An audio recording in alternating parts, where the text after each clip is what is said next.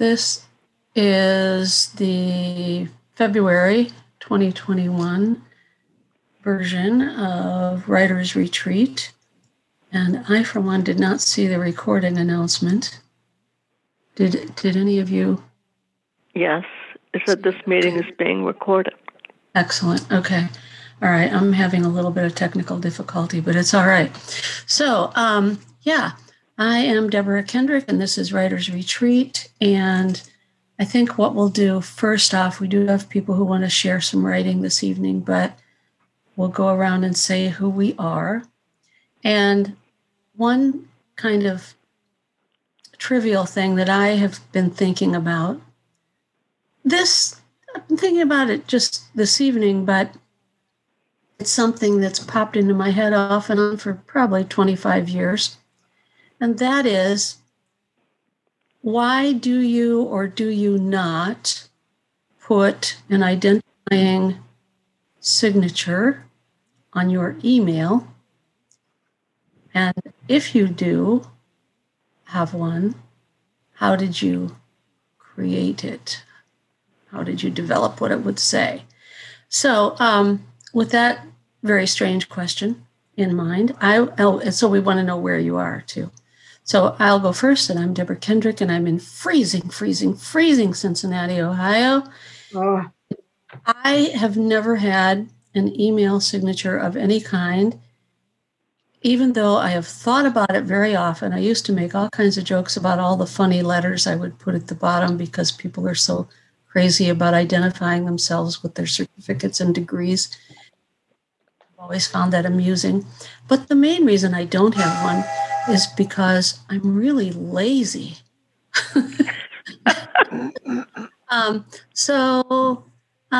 Let's see. First in, Sally, why don't you go next? Do you want to know why I don't have a signature?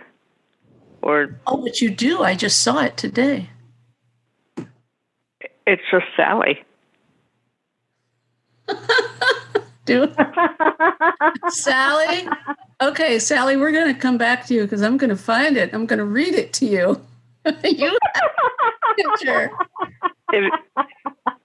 I have no idea what it is, and oh my gosh, I sometimes find my cat's name if I'm writing to somebody, a friend, but unless it says Sally and Tamsin, I'm clueless.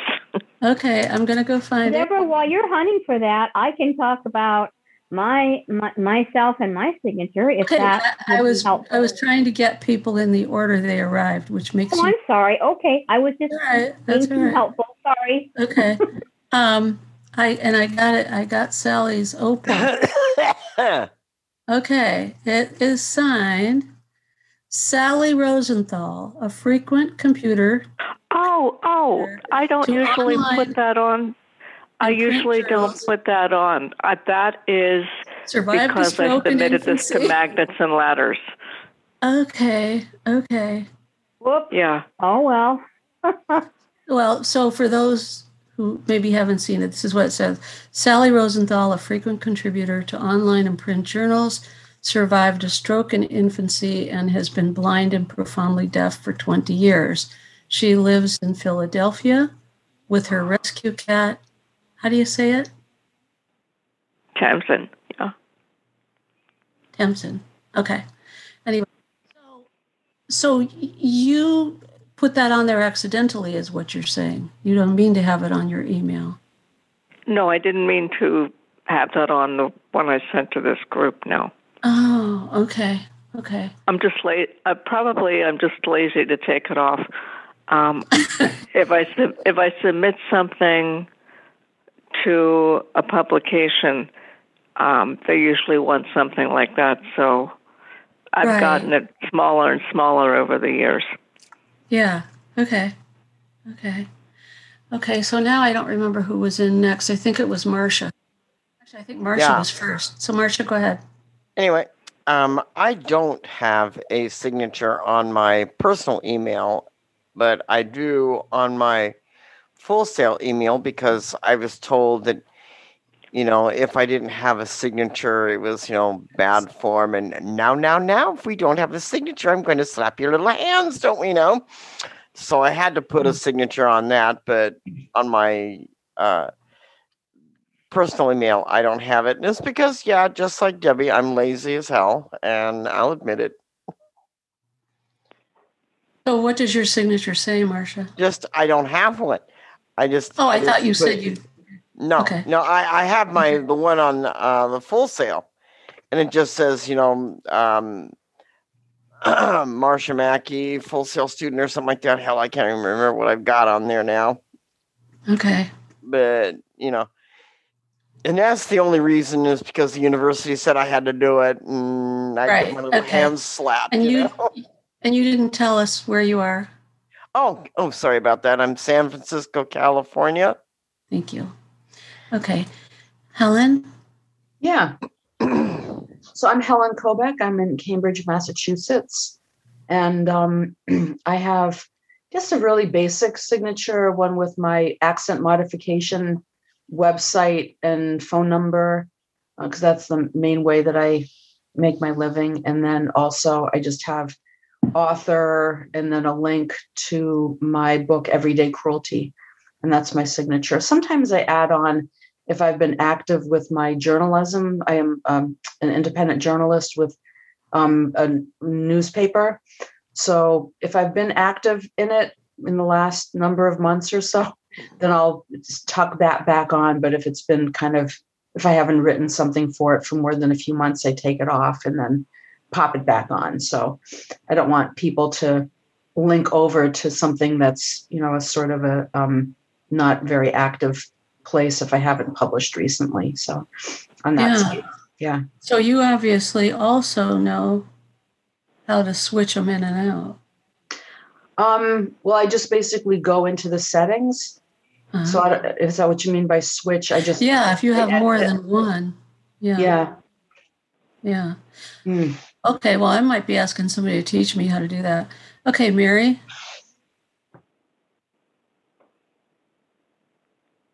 Mary, I know you're here. Mary, quite contrary. How's your garden grow? Mary Highland from Columbus, Ohio. And I have a signature, which is the titles of the 2 books that I have published and where you can get them. Mm-hmm. Period. Uh-huh. Okay. Well, I guess, I'm going to have a follow-up question here, I think, about this but I'll let Abby, because Abby. I'm the last one. Yeah, well, that's what I get for coming in late. Oh, well, that's all right.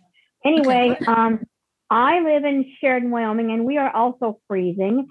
It got up to 9 degrees today. For the first time. It's been below 0 for most of the week. So anyway, as for an email signature, yes, I have one. It's because I understand that if an email signature is a good way to advertise yourself as a writer. So my signature is just very simple. It just says Abby Johnson Taylor, author. And below that is my website address, http://www.abbyjohnsontaylor.com. And then my email address below that. And so it's very simple. So short and sweet. So those of you who have them, which I would say means Abby, Mary, Helen, and Sally, whether she knew it or not. Do you? Obviously, I've been giving this some thought lately and thinking that I'm kind of silly not to have one. So do you think that, have you gotten any feedback from people because they've read your signature? Do you think that people, that this is increasing your readership? I don't know that my signature has increased my readership, but I did get a complaint from some busybody on Behind Our Eyes when I was secretary, and I sent the minutes, and I had my signature below that. And she said, "We don't need that graffiti at the bottom of your email message." And at first, I didn't know what she was talking about. Ooh. And yeah, exactly. It took me a while to figure that out. She did not like my signature. She thought it was unprofessional, unprofessional, unbusinesslike to have that signature down there below the minutes. But that was just one person. And I don't know if it has increased my readership, but at least if someone is interested, especially if I'm sending somebody something and they don't know me and they see that I'm an author, they might, want to check out my website. So I think it is helpful to most people, maybe, if they're interested in knowing who I am. So. Yeah, I mean, I've seen some where people have, I swear, it looks like half their resume at the bottom, and that's yeah. Now that's I think is a bit too long, Yeah, and I know somebody. Yeah, she's got all her books on there. She's got her Facebook page, her blog address. She has Get Out Look for iOS on there too. When she does it from her iPhone, and then she has some quotes. It's a bit lengthy. It might be a bit too much. I wouldn't call it graffiti, but it's a bit too long. So, Mary, what do you think? Do you think that it's increased readership or gotten you some wider attention that you might have gotten otherwise? Has it been beneficial? Who are you asking? Mary. Okay.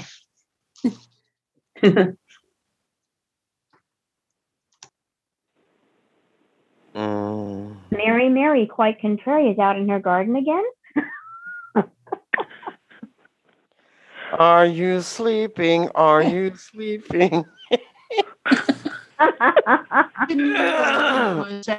she's the good news is I'm coming up with some nice variations to that nursery rhyme. She's muted. Okay, well, let's see. So, Helen, what do you have to say about it? While Mary unmutes, maybe she left the room for a moment. I would say maybe every month or so, someone sees the signature of the book, and then writes to me and said, "Oh, I didn't know that you wrote a book, and I just ordered it." So, it sort of bumps it a little bit. It might increase my sales a little bit, or that kind of thing. So, that's kind of why I have it there, just so that people know about it. Because I'm not really, I don't do a lot of book talks. I do some, but not many. And, I've become, so I think it does give it a bit of a bump. Yeah. Okay, cool. And Sally, am I the first person to tell you it was on your email? Yeah. But I usually don't put it on. Okay. I just put it on that particular one. And then I was too lazy to take it off when I sent it to the group. But do you have a general feeling about the value or? Actually, I think if you've published, I think it's a good way to let people know. But I haven't published anything. So, that's not true. When I've been a book reviewer for 20 years for a particular magazine. So when I write to publicists or I write to authors, generally I get books sent to me, but if I hear about something, I'll write to an author or a publicist, and I'll have Sally Rosenthal, book reviewer, Best Friends Animal Society, and their website. So,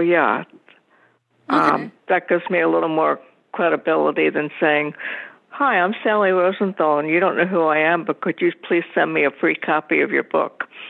Now, I will confess that the only time ever that if I'm writing to someone and I want to review their product for Access World, then I will type at that moment, Deborah Kendrick, Senior Features Editor, Access World, American Foundation for the Blind, and the web address. But I do it specifically so that, because otherwise I just sign Deborah to everything. And if you don't know me and I want to borrow your expensive device to write about it,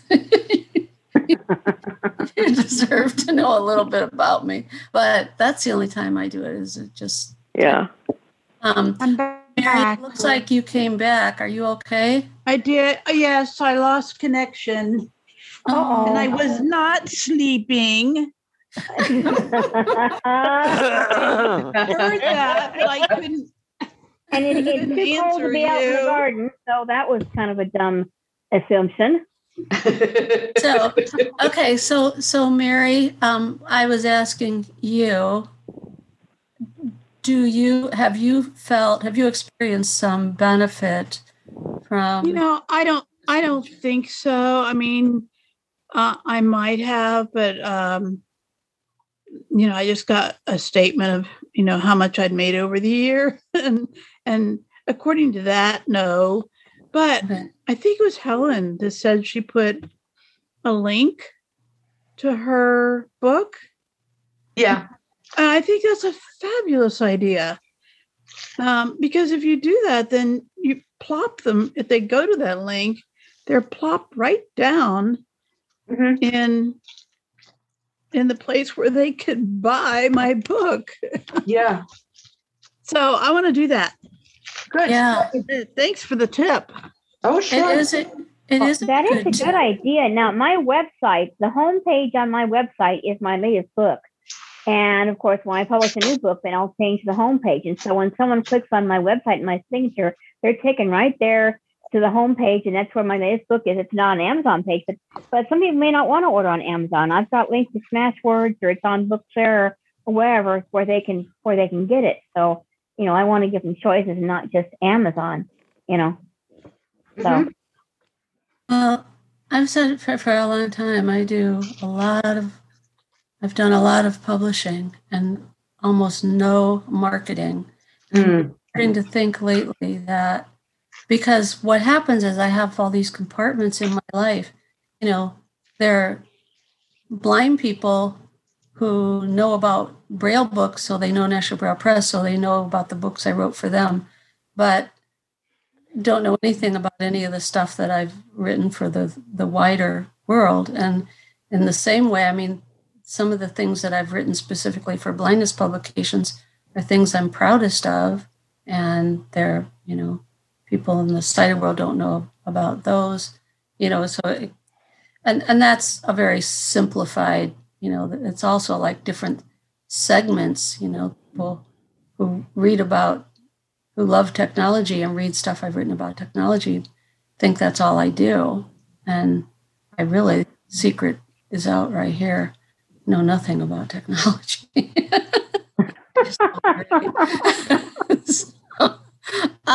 Anyway, yeah, so I always feel a little nervous when the geeks in the room put me in their club, and I'm thinking, I don't really belong in your club.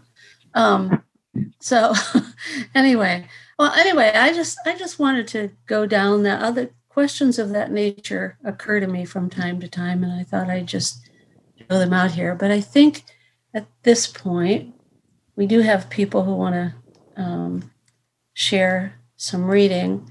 And I'm going to start with you, Sally. And I asked you in an email, but then I didn't look for your answer.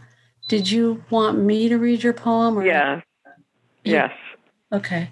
Well, then I'm glad that I copied it to an SD card. Because it would have been really bad if you would have said yes, and I thought, I gotta find it. Oh no, yeah. Anyway, okay. So I have it, and I'm queuing it up here.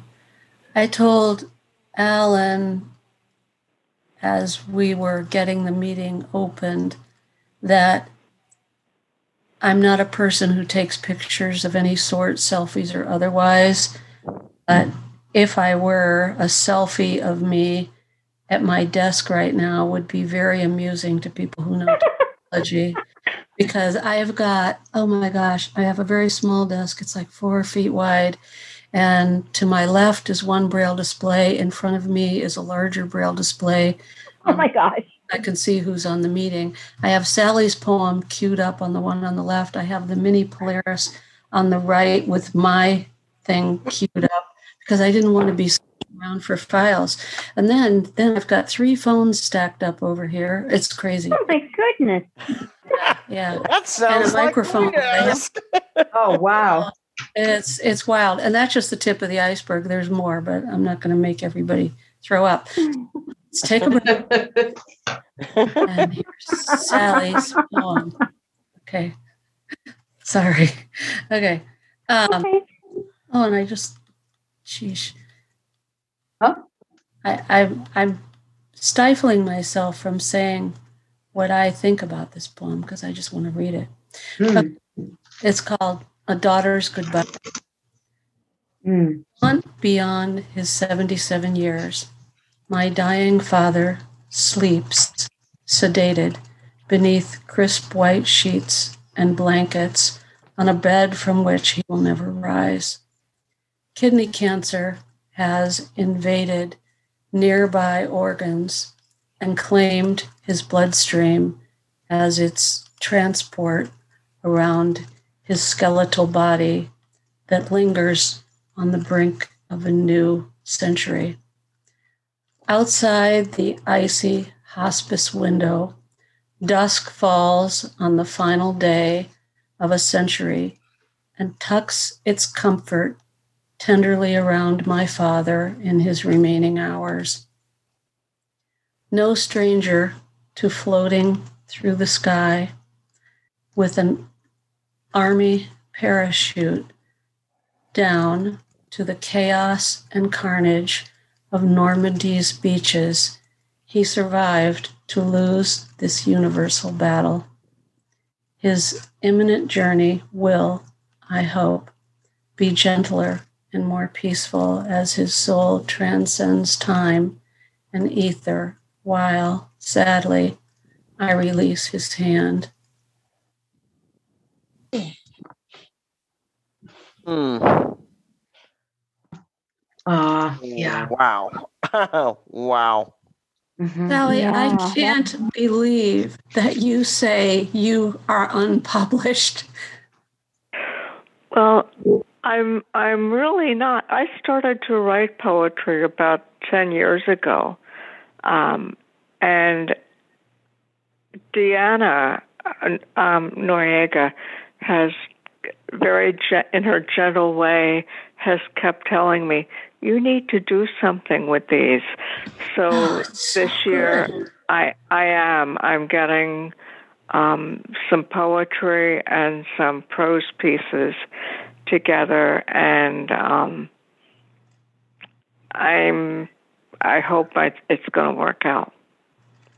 Oh, I just think this is fine. Didn't you have something published in Magnets and Wires? I thought you did, but maybe I'm mistaken. Excuse me? Didn't you have something published in Magnets and Ladders? A poem? Oh yeah, I thought I usually do. I thought you meant a book. Okay. No, Yeah. a poem. Yeah. So Deborah, she has been published. She is published. Yeah. So.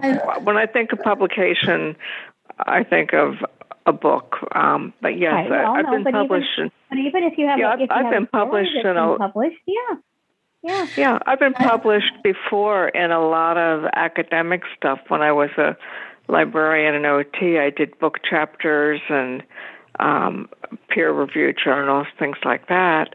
Okay. And I do anthology publications for a lot of animal-related anthologies. And back in my early days, I did Disability Rag and Mainstream and that type of thing. Oh, okay, great.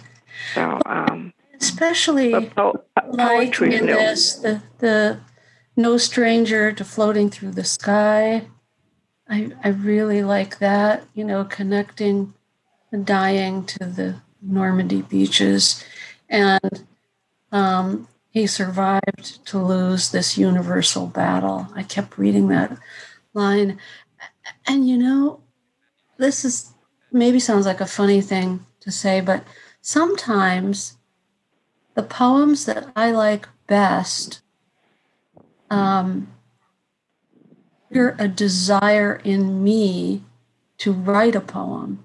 And that was my first reaction to this. When I read it the other day, I immediately had this memory of my grandfather. And I've always had memory, and I've always wanted to do something to preserve it. And I thought, this is it. I should write a poem about that moment. So I will. And maybe you'll all. There you go. Thank you. So I wanted to say thank you for that, because I mean, it's my odd way of saying, to me, that's one of the highest praises of a poem, is that if it evokes an emotion in you that makes you want to echo it. Yeah, I like to think of myself as sitting across a kitchen table with a cup of coffee from somebody, and they're reading my poem, and then they come up and say, yes, it was like this for me, or no, it wasn't quite like that. It's always been a very like one-to-one thing. Yeah. I think that's what poetry is. I think there was a wonderful event recently that a friend happened to send me an email. It was free, and it was the two previous poet laureates. It was called The Power of Poetry, and Joy Harjo and Natasha cannot pronounce. But it was so cool. It was a Zoom event, and they were just in their living rooms reading poetry to probably a couple thousand people. But one of them said something about that, about, poetry being kind of a one-on-one. So them just being alone reading it was okay. Anyway, does anybody else, I don't want to monopolize here. Does anybody else have anything? Thank you. Thank you for sharing it. It's beautiful. Yeah. Yes, it's very, very powerful. Very powerful. You might want to maybe think about submitting that to Magnets and Ladders sometime. Excuse me? You might want to think about submitting that to Magnets and Ladders sometime. I did. Oh, okay. So, if back to publishing, chapbooks are often, very, they're small, and you wouldn't need too many if you had I don't know. Because I've kind of thought about that myself. I don't know. Yeah, chapbooks, you only have, maybe 25, 30 poems. You wouldn't have to have that many for chapbooks. Yeah. Yeah, I was thinking of that, but what I really wanted to do was put the poetry that I have in different sections, like my life, my relatives, my dogs, and my husband, and right, all the stuff with him, and then connect it with sketches of the people in my family, those I've known and those I haven't known, because my mother was English and I never knew her side of the family, but I knew a lot about them. And I think there's a bridge between the prose and the poetry that makes me who I am and how I live my life. Mm-hmm. So nice. I'll see what I can come up with. Nice. Yes, cracking. What I'll probably do is just eat far too much chocolate and drink too much tea while I'm walking around wondering, what am I going to do with this stuff? There you go. Yeah. Hey, Deborah, this is Helen. I do have a question, if I may. Go ahead. Okay. Yeah. I guess I've been here for a while and I haven't shared anything yet. And I think I would feel really warmly part of the group if I were, am I able to read something that has already been published?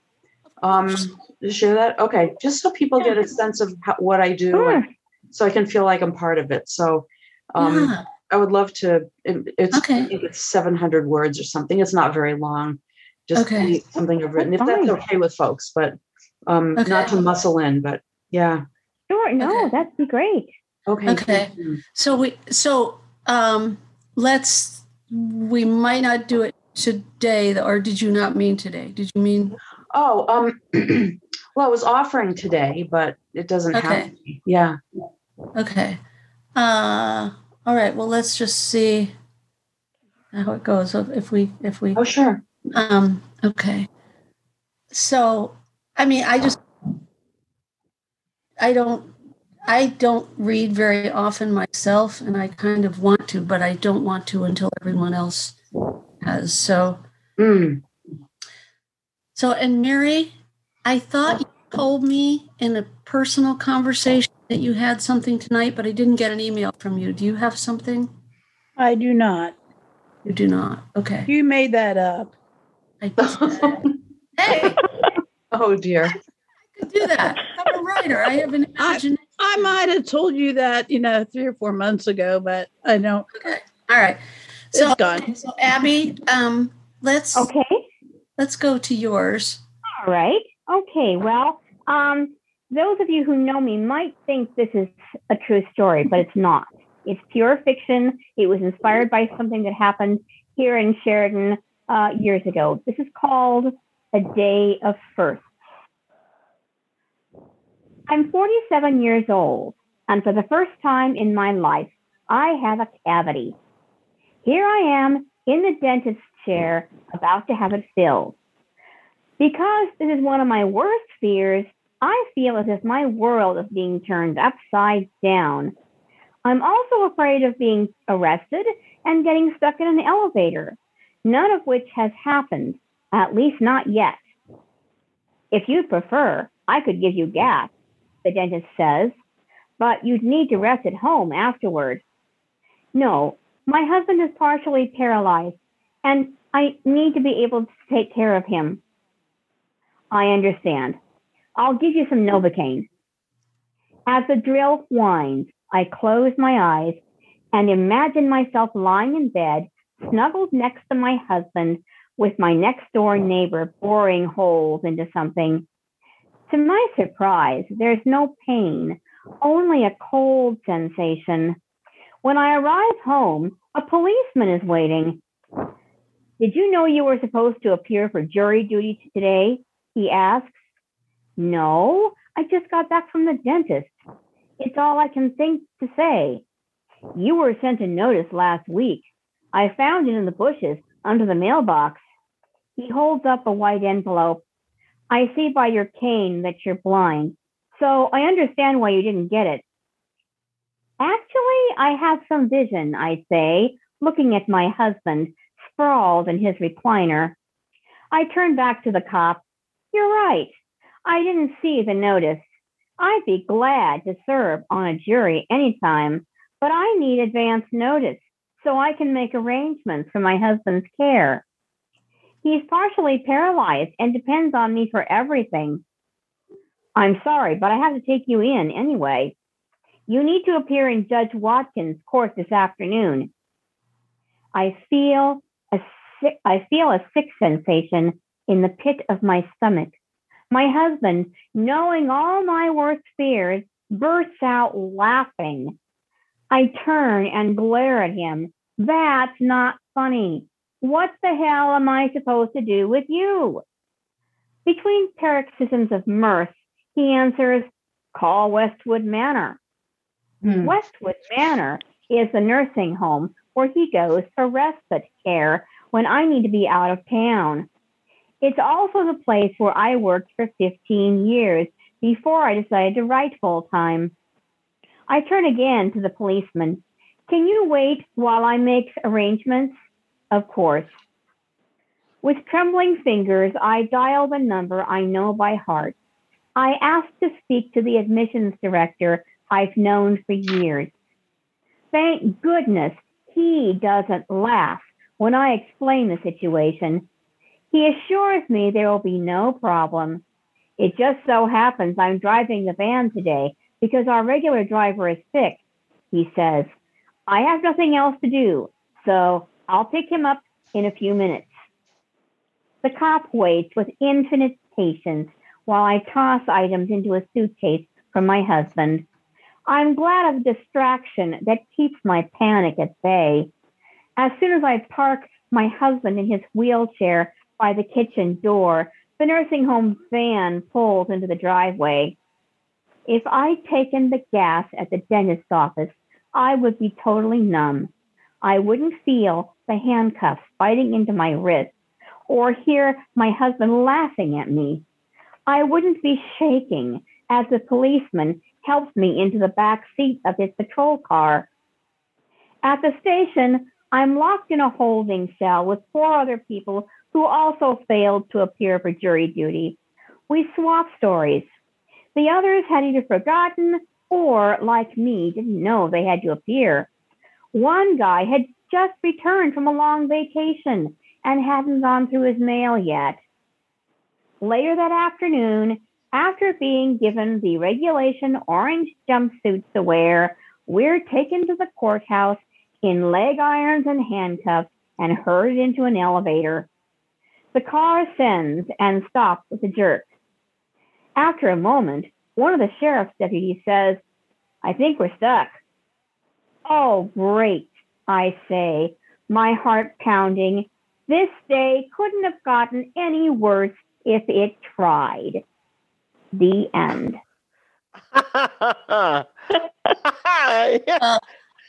I would have to laugh. Great fantasy. Abby, the first thing I thought when I read this, when you sent it, was, Abby, I didn't know you could be so funny. This was really funny. And listening to you read it, I was concerned that maybe it wasn't meant to be as funny as I thought. But no, it is supposed to be funny. It is supposed to be funny. Yeah. I mean, now if this were actually happening, I wouldn't think it was funny. Yeah. But if it had happened and I looked back on it, I might have thought it was funny. But yeah, it's supposed to be funny. Now, of course, my main character doesn't think it's funny, but yeah, it's supposed to be funny. I think it's in this instance, it's especially good that you introduce it with that line. People who know me may think this is true, but it's pure fiction. Mm-hmm. Yeah, right. Because since there are so many elements of truth in it. Yes, right. But, exactly. Yeah, I think it's. I guess the only thing, that you your mind kind of stumbles over a little bit is the business of handcuffs for missing jury duty. Well, this actually happened, not to me, but some people here in town years ago. There was an article about it in the paper, and they missed jury duty because they forgot or didn't see the letter or whatever, and they actually were hauled into court in handcuffs and leg irons. And I actually knew the judge who was involved. He was a friend of the family. I thought, oh my gosh, I can't believe this, and I saw him on the street or somewhere, and I said, oh wow, I read about this, and I'm going to make sure that I check my mailbox, because I could just see it happening to me. I could just see, because if pulling stuff out of the mailbox, I could drop something very easily, and it could end up in the bushes underneath the mailbox, and I might not see it. So I told him, well, I read about what happened, and I said, I'm going to make absolutely sure I don't drop any stuff, because I don't want that happening to me, because I have to think about Bill. I can't be hauled off and leave Bill to fend for himself. Yeah. And he said, well, you know what? I didn't ask if they haul those people in, in handcuffs and leg wire. I didn't ask for them to haul them in like that. He said he didn't ask for that. He didn't order that to happen. So I don't know. I sort of suspected exactly that when I read your note at the top. I thought, I bet there was a funny incident where people did indeed get arrested for missing jury. Yeah, it absolutely. That's what inspired the story. Mm-hmm. You might submit this to there are magazines that like little humorous, quirky anecdotes. Right. Like, right. Just does some stuff like that. Yeah. You might try to submit it somewhere like that. Yeah, sure. Anybody else have any comments for Abby? I had to laugh my socks off when I read this. I really did. And I loved it. I really did. It is really fun to hear. Yeah. Thank you for reading it to us. You're welcome. I'm glad you enjoyed it. I thought, It's a good thing because you need something kind of lighthearted after the first reading. So that's a good thing. It worked out perfectly. So I was kind of mixing up. So Helen, let's go. Let's hear what you got. Oh, are you sure? I am sure. Show your stuff. Let's hear it. Tell us. Okay. So this was published in CCTV Cambridge News. And this is an article that's, this actually did happen, where it's called When a Bird Flies into Your House, how to get them out, instructions that work. So we actually had a bird fly into our house and we had to figure out how to get it out. So this is just a recounting, a humorous a recounting of the situation. And some of it's, well, you'll see, it's sort of, there's some fakery involved, but the actual technique is true. This can happen anywhere there are houses and birds. This story is about what to do when a bird flies into your house or apartment in Cambridge, which can happen can happen to anyone. Here in Cambridge, measuring about 7 square miles, with so much wildlife, so many birds, especially at this time of year. There are also so many birds' nests where many birds live. You probably live within 15 feet of a bird nest, nestled into some eaves or foyer, and you don't even know it. In fact, you might even be sitting in a bird nest reading this article right now, unaware of it, because you weren't paying precise attention as you made your way home while looking at your handheld device. Take a second right now, look around and see if there's a mother robin breathing heavily over you, not giving you her worm, concerned about your enormous presence with her birdlings. Go ahead and climb down, go to your own place just around the corner, for goodness sake. And be aware that if you did make yourself at home in a bird nest, you are much more likely to be house guested by a baby bird in the near future. It's called house trading, and I'm just guessing about this. Truly, even though Cambridge is very small, there's a lot of wildlife and other things compounding themselves all around the city. Here's a rough imagined breakdown of how Cambridge is made up square footage wise. Education, 10%. Air, 20%. Trees, 10%. Neighbors, 15%. Fruit, 0.079%. Band-aids, 0.0009%. Other, roughly 4%. Birds at this time of year, 40% or so. This is a guess based on what I've noticed recently. All these birds move very quickly when they feel like it. So they can enter your home quickly, and if it hasn't already happened to you, it probably will someday. It happened just the other day for us here in East Cambridge.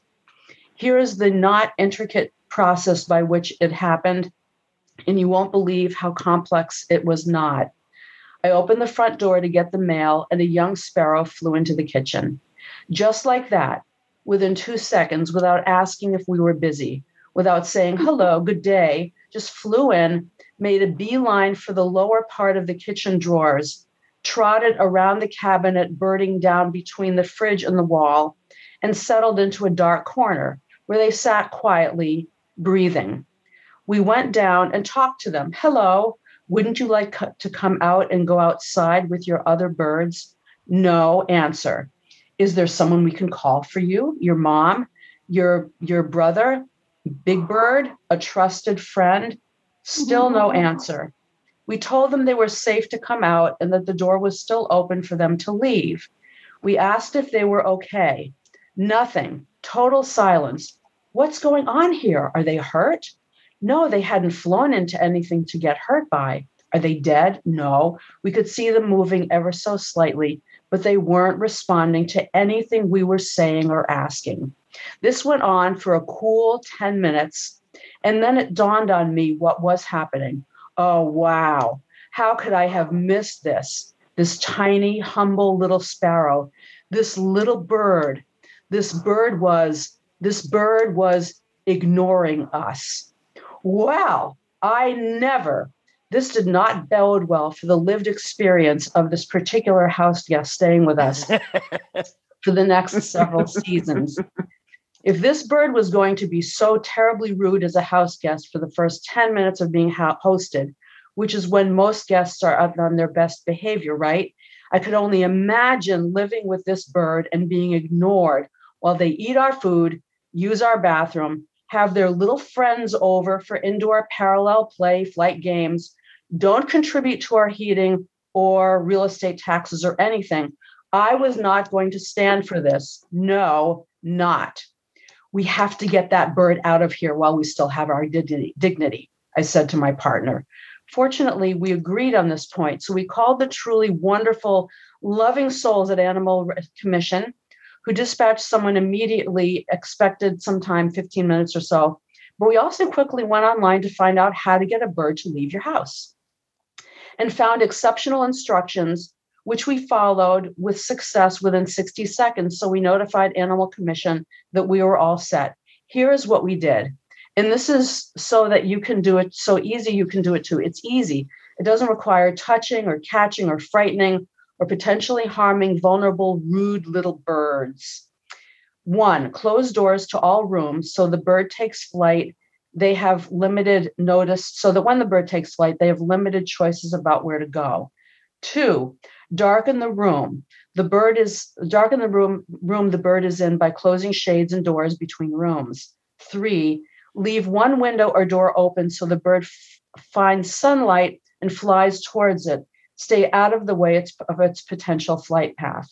4, once this has been set up, do something mildly irritating near the bird in order to motivate them to move on from their hiding place. We loudly discussed the concept of a chores chart with an earshot of the bird, which I'm pretty sure did the trick. For added measure, though, we also jostled the fridge just a bit. Immediately, the bird flew out from behind the fridge and made a beeline for the exit door 15 feet away, the door they came through in the beginning. The little bird flew out so quickly because of the chores chart, we didn't have a chance to offer them information about finishing schools, which we found online at the same time as seeking how to get the bird to leave. So there you have it, our story, which ended well. I cannot speak highly enough of the animal control folks, which I commented about earlier. Mostly, they're all of great experience and comfort. We're fortunate to have such dedicated, educated, good-hearted folks available for us when our homes are used as literal Airbnbs.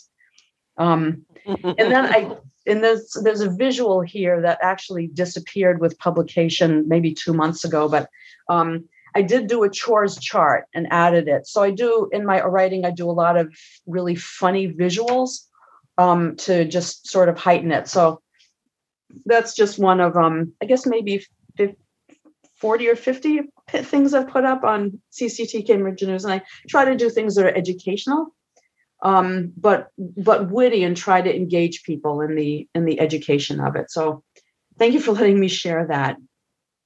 Oh, you're welcome. That was interesting. That's great. Very funny. It's very funny. Yeah. Funny, but educational all the same. Mm. What was the I like, is there someone we can call for you? Yeah. Big Bird, your mother. Right. Yes. It was fun to write this one. Thank you. The chart that you referred to, I didn't catch what you called it. Oh, it's in order to get the bird out, I thought that if I threatened them with having to do chores. So when you live in apartments, you have to write up a chores chart, and so they were going to be responsible for doing the floor. I thought it would be just a repellent to get them out of the house. Oh yeah. Okay. Yeah. Okay. That's very. Yeah. I'd like to see it become a sequel. A series, I mean. Well, Ellen, you could have my story because we had a bat in the house. I was awakened one night by my daughter who was downstairs watching television, and she told me there was a bat flying around. So there was a lot to that story, and we, similar path, but without such instant success. It took us a day. Really? Yeah. Oh man. Well, that reminds me, when I was in college and I was still living at home, there was a bat in our house, and my mother, of course, was terribly frightened of them.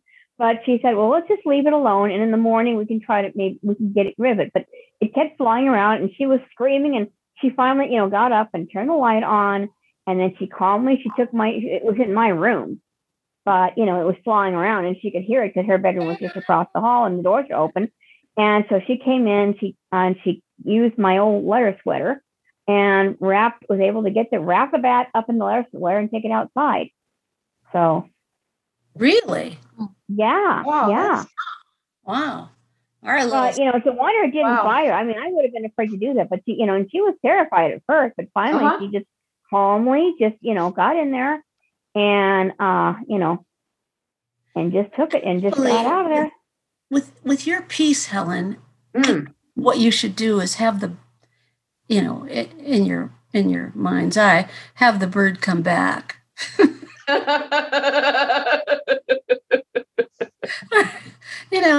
with a little suitcase. Yeah. Oh God. Exactly. With some rudeness and And a having list of preferable foods. Yeah. Oh no. think about it. Yeah. Anyway. Awesome. That was great. Yeah. Yeah. Thank Oh, you. thanks, folks. That's really good. A day to get the bat out? My God, that's terrible. Okay, so Yeah, that is terrible. What, Deborah? yeah, I'm just looking at the time. So we usually go for an hour so we can do that. If we go for an hour, we're probably going to have to stop here. If we want to try going for an hour and a half, which is perfectly okay, accessible world-wise. If we go for an hour and a half, then we have 2 more people who want to read, or we can have them wait till next month. What do you want to do? I'm happy to stay on. Well, if we just have a couple more people, we could just keep and let them read. That shouldn't take too long. Okay, so we're saying go on. Okay. Hmm. So the other 2 people are Marcia and me. So Marcia, we're going to have you go next. Okay. Go last. And if here's the everybody's still chapter awake. 3 of my little science fiction book. And last time, Ben and them had gone, and the cell phone rang, and he says, hey, let's go along with these people for the present. And Emma says she will, and he says, good, I'm glad I can count on you. So here's the next part, and here's his side of it now. Ben, a 25-year-old man with brown hair and green eyes, gets his coat and prepares to leave the company's documentation room. He had just been given the assignment to teach Emma the new technology. He had been given the assignment to find out as much as he could about the young lady he is to instruct. Little did he know she was going to be the toughest nut he would have to crack. He gets his dog and runs like the hounds of hell were after him. He didn't want to miss the last train he could take to get back home. Pablo, his dog, seemed to pick up on his master's tension. He pulls hard in his harness. Come on, Pablo, let's step it up. It's crazy cold out here, and I want to hit that train. Pablo softly woofed at his master. Hustle, hustle, he said as they both went into a dead run. Here's the train chugging into the station. People hurry out of the train as if they knew no tomorrow. Ben and his dog get on, and as luck would have it, he found a seat in one of the middle rows. Ben plops down just as the train is about to move. He guides his dog under the seat as he had always been taught to do. Pablo lets out a soft whine as he goes underneath the seat. I know, big guy, being underneath the seat and seeing people's legs as the only view isn't your idea of fun. He then gives Pablo a pet and scratch in his favorite sweet spot, just between his shoulders. The dog then puts his head on Ben's feet. Knowing that he would have a long train ride ahead of him, he set about finding out more about Emma, his newest student. He takes his phone and his Itron, and through the swipes, taps, and more taps on his refreshable display's keyboard. He hoped to find out as much information as he could. He then gets to work. Let's see. Now I'm waiting for this thing to refresh here. I wonder if she is on any dating sites. A smile lit his face. The name sounded familiar, though at that moment, he couldn't place it. I know, I've met up with her somewhere. Was it when we were in school? Was it when we were at the youth STEM meeting and we were both running around together? It could have been that time when we were at a dance and we both had 2 left feet. We couldn't dance step 1 if our lives depended on it. It will be fun to get back in touch with her if it's the same person. See, he set to work trying to find out about her. Damn! I would think she would have been on some dating site. Oh well, guess I'll have to try a different tack. He then went on the chat sites to see if she were there. She wasn't. Damn! Where else could I go? Just as he was about to give up hope, he remembered she was on a mailing list for assistive technology trainers. He had forgotten she had gone into special education and then migrated into the assistive technology tech field. Then Ben remembered that he had seen her at a techie meeting. She was playing with the Itron Model A1. It looked like a crude affair to them both. He also remembered he had taken her out to eat after the presentation. Now I remember her. After the presentation, we went out to eat and then went to my house for a nightcap of lemon zinger herbal tea. He then began to put the 2 pieces together. He went to his Itron and looked up her last known address. Ooh, this is getting hot. He would ask his boss, Sonia Krapovsky, if he could get a day off to check out his new candidate. There is nothing like checking out a would-be candidate for this precious technology. Ben messaged Ms. Krapovsky. He would have liked to have called her by a few other choice names.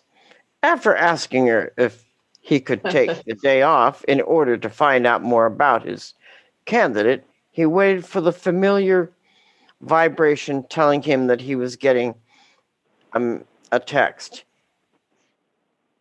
He got a 3-word text, "Yes, go ahead." He was about to type in her last known address when the train stopped. Knowing that he was at the end of the line, he and Pablo got off along with the hordes of people doing the same thing. He packed up his Itron and got off. Pablo, of course, was wanting to make a fast dash for home, knowing that there was going to be food waiting for him. The dog also knew that playing ball was also on the agenda. It almost always was. And he was happy to move faster to get there. Ben was only too happy to give the dog his head to go as fast as it was safe. Ben stopped at the accustomed place where Pablo could read his P-mail. After the dog's own contribution to the doggy news, he almost runs to the house. He opens the door and is glad to get into the apartment's warmth. After feeding the dog, he goes and rummages around in his fridge to find out what TV dinners and other quick fix items he can rustle up. He finds one of his favorite dinners and pops it into his smart microwave oven. He taps on his mouth and a couple of times. Microwave app starts and the smart oven starts to whir, and then with a couple of clicks, the temperature of his favorite dinner is set. He then sits down to read his favorite food magazine. Ben is a fairly good cook, though he is not above, he's not above eating TV dinners and other mix and match foods that he has in his various packages and cans. He likes nothing better than to see what creations he can make. Suddenly, his smart oven begins to make that telltale clanging sound that lets him know that he can get the stuff out of the oven and take advantage of the meal he has prepared. He then remembers from the TV guide on his Itron that there is a bunch of true crime flicks he wants to watch. He then sits back in his favorite chair and flicks one of the Itron's app, the descriptor app, since he had linked to his TV. Then all he had to do was to tap the description of the app, and the description of the app would come up. Just as he was really getting into the latest crime flick, a message comes over his Itron's console.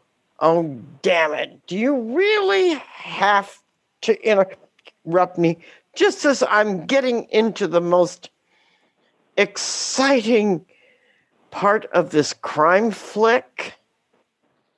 Benny, darling, now you must really learn to control your excitement. If you get too excited, I'll have to medicate you. He knew Ms. Krapovsky's voice with its thick Russian accent. My God, Sonia, Ben says in exasperation, is there some law that I'm not allowed to get into the flick I'm watching? Now, Benny, we simply must learn to control ourselves. We all know that if we have aggressive emotions, that it could lead to violence. This has been seen throughout history.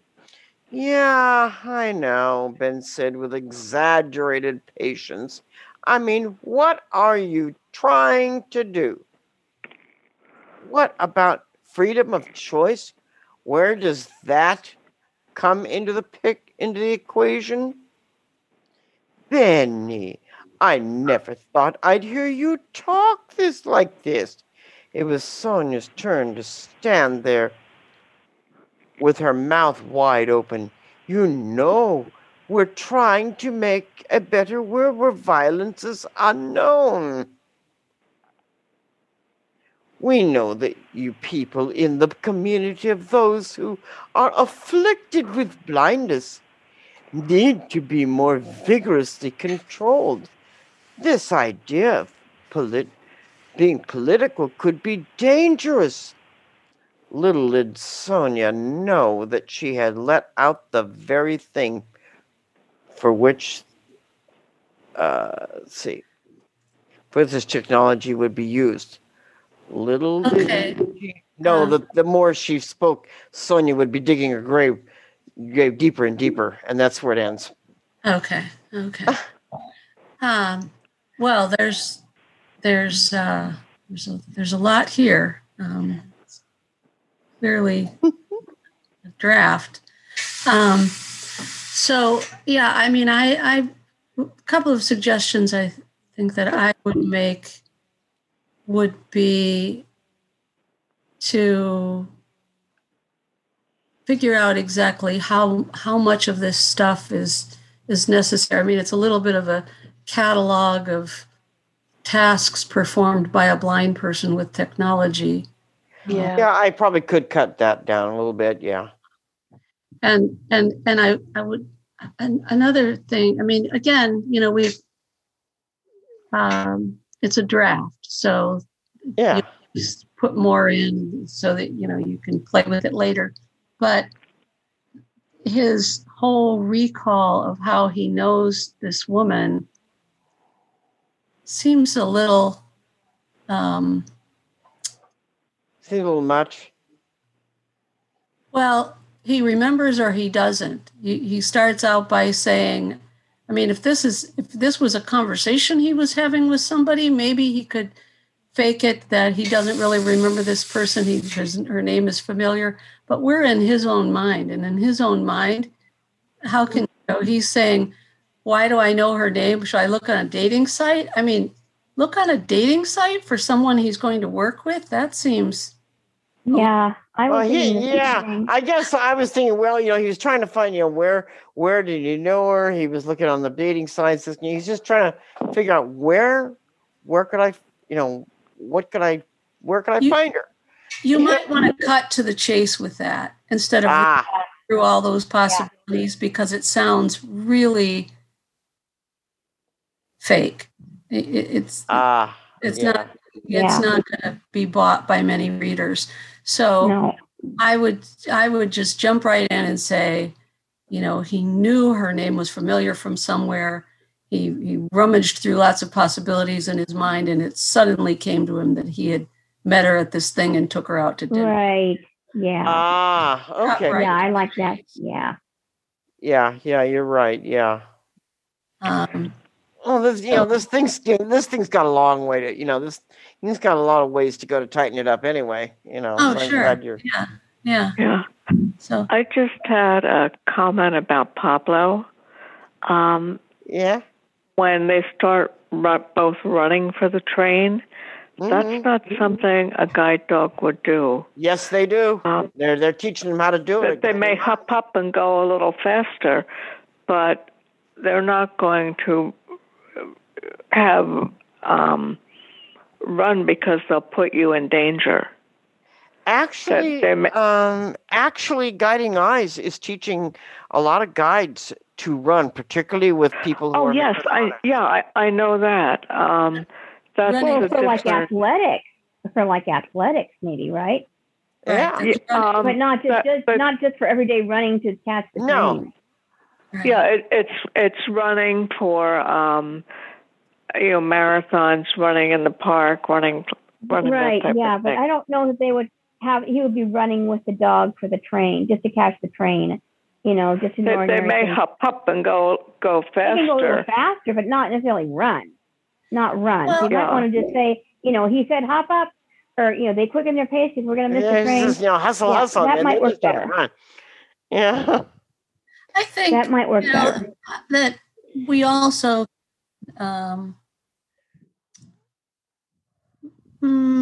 make room for a little bit of poetic license. I get what you are saying, Sally, as far as, sometimes it drives us crazy when we see movies or read books and they have blind characters and there are outrageous things that aren't possible. But on the other hand, it's a positive thing to think of the dog and the human running. And when you're the person in that situation, it is, I know I have had situations like that, where I really needed to go fast and could get my dog to go fast. And sometimes it is. So, I would say that if you don't make an error that's going to make a lot of blind readers mad, then go ahead Right. and leave it in. Or speed up. Yeah. Yeah, you don't want to say, running like mad with the dog. Yeah, that's where I kind of wondered about that. You might just say, they knew he was going to be late if he didn't hurry. So he had the dog hop up and they hurried to meet the train. Something like that, would work better. What you're trying to do, though, is very nice. I think what you're trying to do is sort of catalog the minutia of the life of a blind person and illustrate to the uninformed that it's just like the minutia of any other life. And I like that you're doing that. I think you need to tighten it up a little bit. But I see that that's what you're doing, that he's using technology on the train just like everybody else is using technology. He's hurrying for the train. He's hurrying off the train. He's got, food to eat and shows to watch. So the basis of what you're doing, I think, has a lot of, it's good. It has a lot of promise, but I would definitely tighten up on some of it so it doesn't get to be like, a catalog of Skills. Yeah. Maybe have other stuff happen in between, maybe, or, the rumination that he's doing about the woman. I would definitely cut some of that because Right. because if he was a real person and he was talking out loud like that, you'd want to throw something at him, say, Yeah. You sound like yeah. a molester or a pedophile. Go away. Yeah. Never thought of it So, like that, but yeah, okay. anyway, Yeah, and this is Helen. Yeah, I love hearing each chapter one after another, and I can't wait to see it crescendo and then be able to read the whole thing all taken together. It's an exciting story, and I echo Deborah's sentiments that it's great to be describing the day-to-day vicissitudes and actions and adjustments of blind people. I did notice, apropos of what Deborah suggested along the idea of tightening it, in addition to removing the kind of cataloging feel to it, you start so many sentences with he then.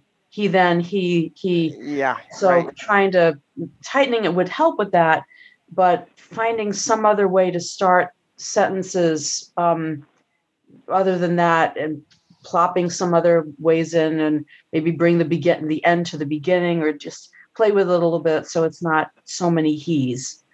Right. Yeah. Oh, okay. Yeah. I see what you're getting at. Mm. well, we have a little bit of time left, and if you all can stand one more piece. Sure. Go for it. Sure. So I'll give you the history of, I maybe won't give you anything if my Polaris Mini doesn't come on, because that's where it lives. But so I recently joined a Toastmasters club, and don't ask me why. I thought I needed something to do, and then I realized I did not need more to do at all. But I didn't want to just go away and not participate, so I thought I'd definitely stick around long enough to give one speech. And the first speech you're supposed to call an icebreaker speech. Toastmasters has this whole litany of you do this and you do that and then you do that. Anyway, so, and maybe I'm sticking around, I don't know. But so I said I'd do this icebreaker speech. Well, I've given a million speeches in my life, and thinking about that speech was just, I didn't want to do it. I just thought it's stupid. It's just not me. I don't want to give this dumb speech about, I was born here, and then I went to school here, and then I got married. I don't know. I just wasn't. So, anybody who's like a dedicated Toastmaster, I'm not making fun of Toastmasters. I'm really not. I'm just saying that didn't feel right for me, and I was agonizing over it. And so I was to give it on a Sunday, and I went to bed Saturday night thinking, I still haven't written that speech. What am I going to do? And I woke up Sunday morning, and it was the most exciting thing. It's been a long time since I've had that kind of feeling. It was a moment. It was like when a poem is born. I thought, I know how I'm going to do it. And I couldn't get out of bed fast enough and find a keyboard and get writing it, because I knew exactly what I wanted to do. And I did it. And so the thing about it is that the reason I was excited was, I was getting the job done, so I wasn't going to show up without my homework. But more importantly, I've thought a long time I've resisted writing a memoir, and I've realized that I think this is the format that I'm going to use, not to do a whole memoir, but this would be sort of like the preface. So, and, as I've said, to some of you with various things, bear in mind that this is a draft. I mean, even though I gave it as a speech, it's a draft, and I kind of edit as I go. But anyway, so here it is, and it's called My Photo Gallery. So, welcome to my photo gallery. Images burn into the little gray cells of brain that are perhaps more likened to 100 pieces of my heart. Shattered, sometimes disassembled, but again and again reconnected in a miraculous jigsaw of life. Here I am, a 5-year-old in a hospital bed, holding Daddy's big hand and hearing the love and sorrow in his words. Something about bandages and seeing. Guess how I know how much milk is in this glass? I boast, pulling my hand from his to support the vessel, touching the side at its halfway point, the point where the coldness merges with lukewarm plastic. It's here.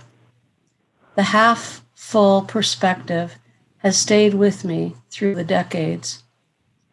Here is a picture of me later, baby doll pajamas, sitting on Aunt Bee's glider and wondering why I feel icky that Uncle Someone is sitting too close. On another page, I am in a pointy-sleeved dashiki, caressing my 6-string Taylor acoustic, singing the words I wrote for 4 kids killed by the National Guard. Here I am in the practice room at Adrian College, playing measures over and over from Chopin's Etude Something. Here I am, one more teenager squeezed in on the chartered bus, sleeping on a church floor, then sitting with Nancy on the grass after feeling the marble steps of the monument breathing magical air, knowing how good it is to be alive, we shall overcome. Now I am teaching kids just a few years my junior who think I am a professor. I sit on the edge of my desk and sing Leonard Cohen's Joan of Arc, inciting them to tell a story with their own words. Here now, a section of my action pics. At 6, I am hanging by my knees from the top of the backyard set, and at 8, dropping my 2-year-old cousin from my lap as I soar to the sky on our single rope swing. I forgot to hold on to her and the ropes. And at 10, climbing our tree with my best friend Carla. Now I am running with Natasha, my silver shepherd guide, like a fawn in moonlight, Christine said. Now I am pedaling my brother's new bike round and round the block. He is only 9, I 17. Years later, I will ride 50 miles a day in full cyclist regalia, proclaiming yet again that it is so good to be alive. Here I am on my first ski trip, astonished that I can participate in this magic trick, fly up and down these hills, poles pumping and inhaling utopia. Here, for so many pages, the beginning of my journey as a mom. Amazed and fearful, I hold the pink bundle in my arms, touch her cheek, sneak a feel inside the blanket one more time to count her toes. You can see the awe in my face, but not the fear. What have I done? This is a miracle I am too small to handle. But turn the page to see roller skates and Girl Scout overnights, witch costumes and sand castles and college visits.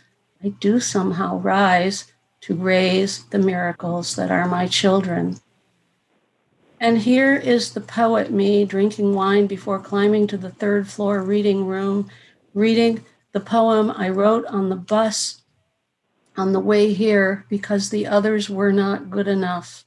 Never good enough could be my mantra. But that photo doubt is hidden behind I am my own superpower. Woman of the Year, they called me when I was decades younger than the other 9 whose faces filled our newspapers. I was bemused and embarrassed by this honor, but it was a stepping stone to sliding my proposal under the publisher's door. Yes, we would love for you to write a column every week. Disability rights matter, and so do your words about them. Here, I sit on a mountain of words, 2 million of them I have published and still running like water. Books, newspapers, magazines pile high with my words, but the ones I love most are the ones that are dots on a page, almost invisible, meaningless to the naked eye, as meaningless as printed words and photographs are to me. Some say I am blind, but I see clearly, vividly in my mind, and the glass is still half full. Wow. Oh, that's Wow. yeah, that's really Uh-huh. something. Good job with the glass connection. Yes, definitely. Mm-hmm. Mm-hmm. And I love the line, a miracle that is too hard for this small person to handle. That's a beautiful image. It's very evocative. Yeah. What I'm thinking about doing is, yes, so the format, what's feeling so fun to me is doing it in photographs, verbal photographs. Mm-hmm. What I'm thinking about is, I think now that I just reread it, I'm thinking it's too much crammed in for a preface. So I'd like to break it up into pieces and then write actual prose chapters in between that are more like what other people do, Yes. Mm-hmm. Yep. That would work. Yeah. So there's nothing, I've said it here before, there's nothing, I can't do anything without pressure, without deadline. So I'm really grateful to the Toastmasters because yeah. because and it sounds like that they would, they can, what you have, the kind of speech you have to give for them is something you can write about too, incorporate in writing too. You write articles about whatever you're giving your speeches about. So that's not a bad thing, actually. Mm-hmm. You wrote that all on Sunday morning? Yeah. So I wrote it. Actually, it took me about 20 minutes to write it. And then,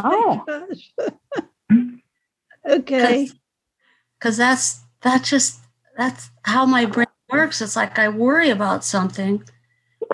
That's how I was when I was in school. That's how I was when I was doing my column. Lots of my columns I wrote in really short, I wrote that morning, but I have to worry about it. I have to fret and fret and fret. And I was so mad about that Toastmaster speech because I just didn't want to do it. And there's a lot of, it's cool if any of you want to join Toastmasters. It's a club that a guy who's blind and his wife who's sighted started. So it's called VIP Online. It's for visually impaired people. But everybody else who'd given an icebreaker speech, their icebreaker speech was about being blind. I just didn't want to do that because that's not right. how I see myself. I don't, if I have to describe me to somebody else, describe me as being blind. So, which, so what does that mean? They don't all have to be boring. I mean, the ones that I've heard over the years, and mine, when I did my icebreaker, I wrote mine almost like a personal ad. Uh-huh. And I don't even think I mentioned blindness. It was obvious I was blind. I didn't have to say it. Well, and some of them, last week, a guy gave one that was really charming, and it was about career goals. And he actually really downplayed it when I, praised him and said how much I liked it. And he said, oh, he wished he'd done a lot better and, all that kind of stuff. But I thought it was really good. And the blindness got worked into it, but it got worked into it because I wanted to do this career and suddenly realized that really wasn't very feasible because you needed to be able to see. Of course, I told him you didn't need to be able to see to do what he wanted to do. But anyway, it was, but, and obviously blindness is always going to find its way into everything that any of us write, pretty much, if it's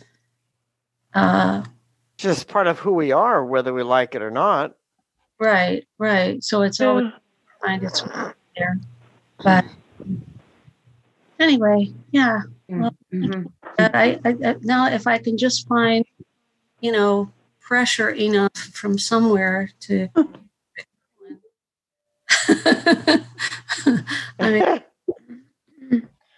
you can a moment when I had to give a presentation on music as theater, and I took as my presentation the work Die Urkönig, or the Elf King, and the story behind that, and the music and what Schubert did with it, all this kind of stuff. And then, by the way, I got an A on that thing. Oh, good. Way to go. Well, yeah, if something you're passionate about and something you're interested in, yeah, you're definitely gonna and so be better at it. being that my other classmates really didn't have training in music as theater and classical music particularly, he said, well, we already know where you're probably going to end up is in music criticism and review. Well, there you go. Actually, that's something that you might, that being an interest, you might try writing a piece like that. Music critics can be, and theater critics can be pretty tough. I mean, there's not a whole lot of that going on. So anyway, so I've kept us over. I said, I asked you all permission to go 90 minutes and it's 91. So. Okay. Well, thank you, Debbie. This was fun, and we'll Thank see you, you all everyone. next month. Good night. Yeah. Night. Take care. All Bye bye. right. Yeah, have a good one. Keep writing. Good night. Night.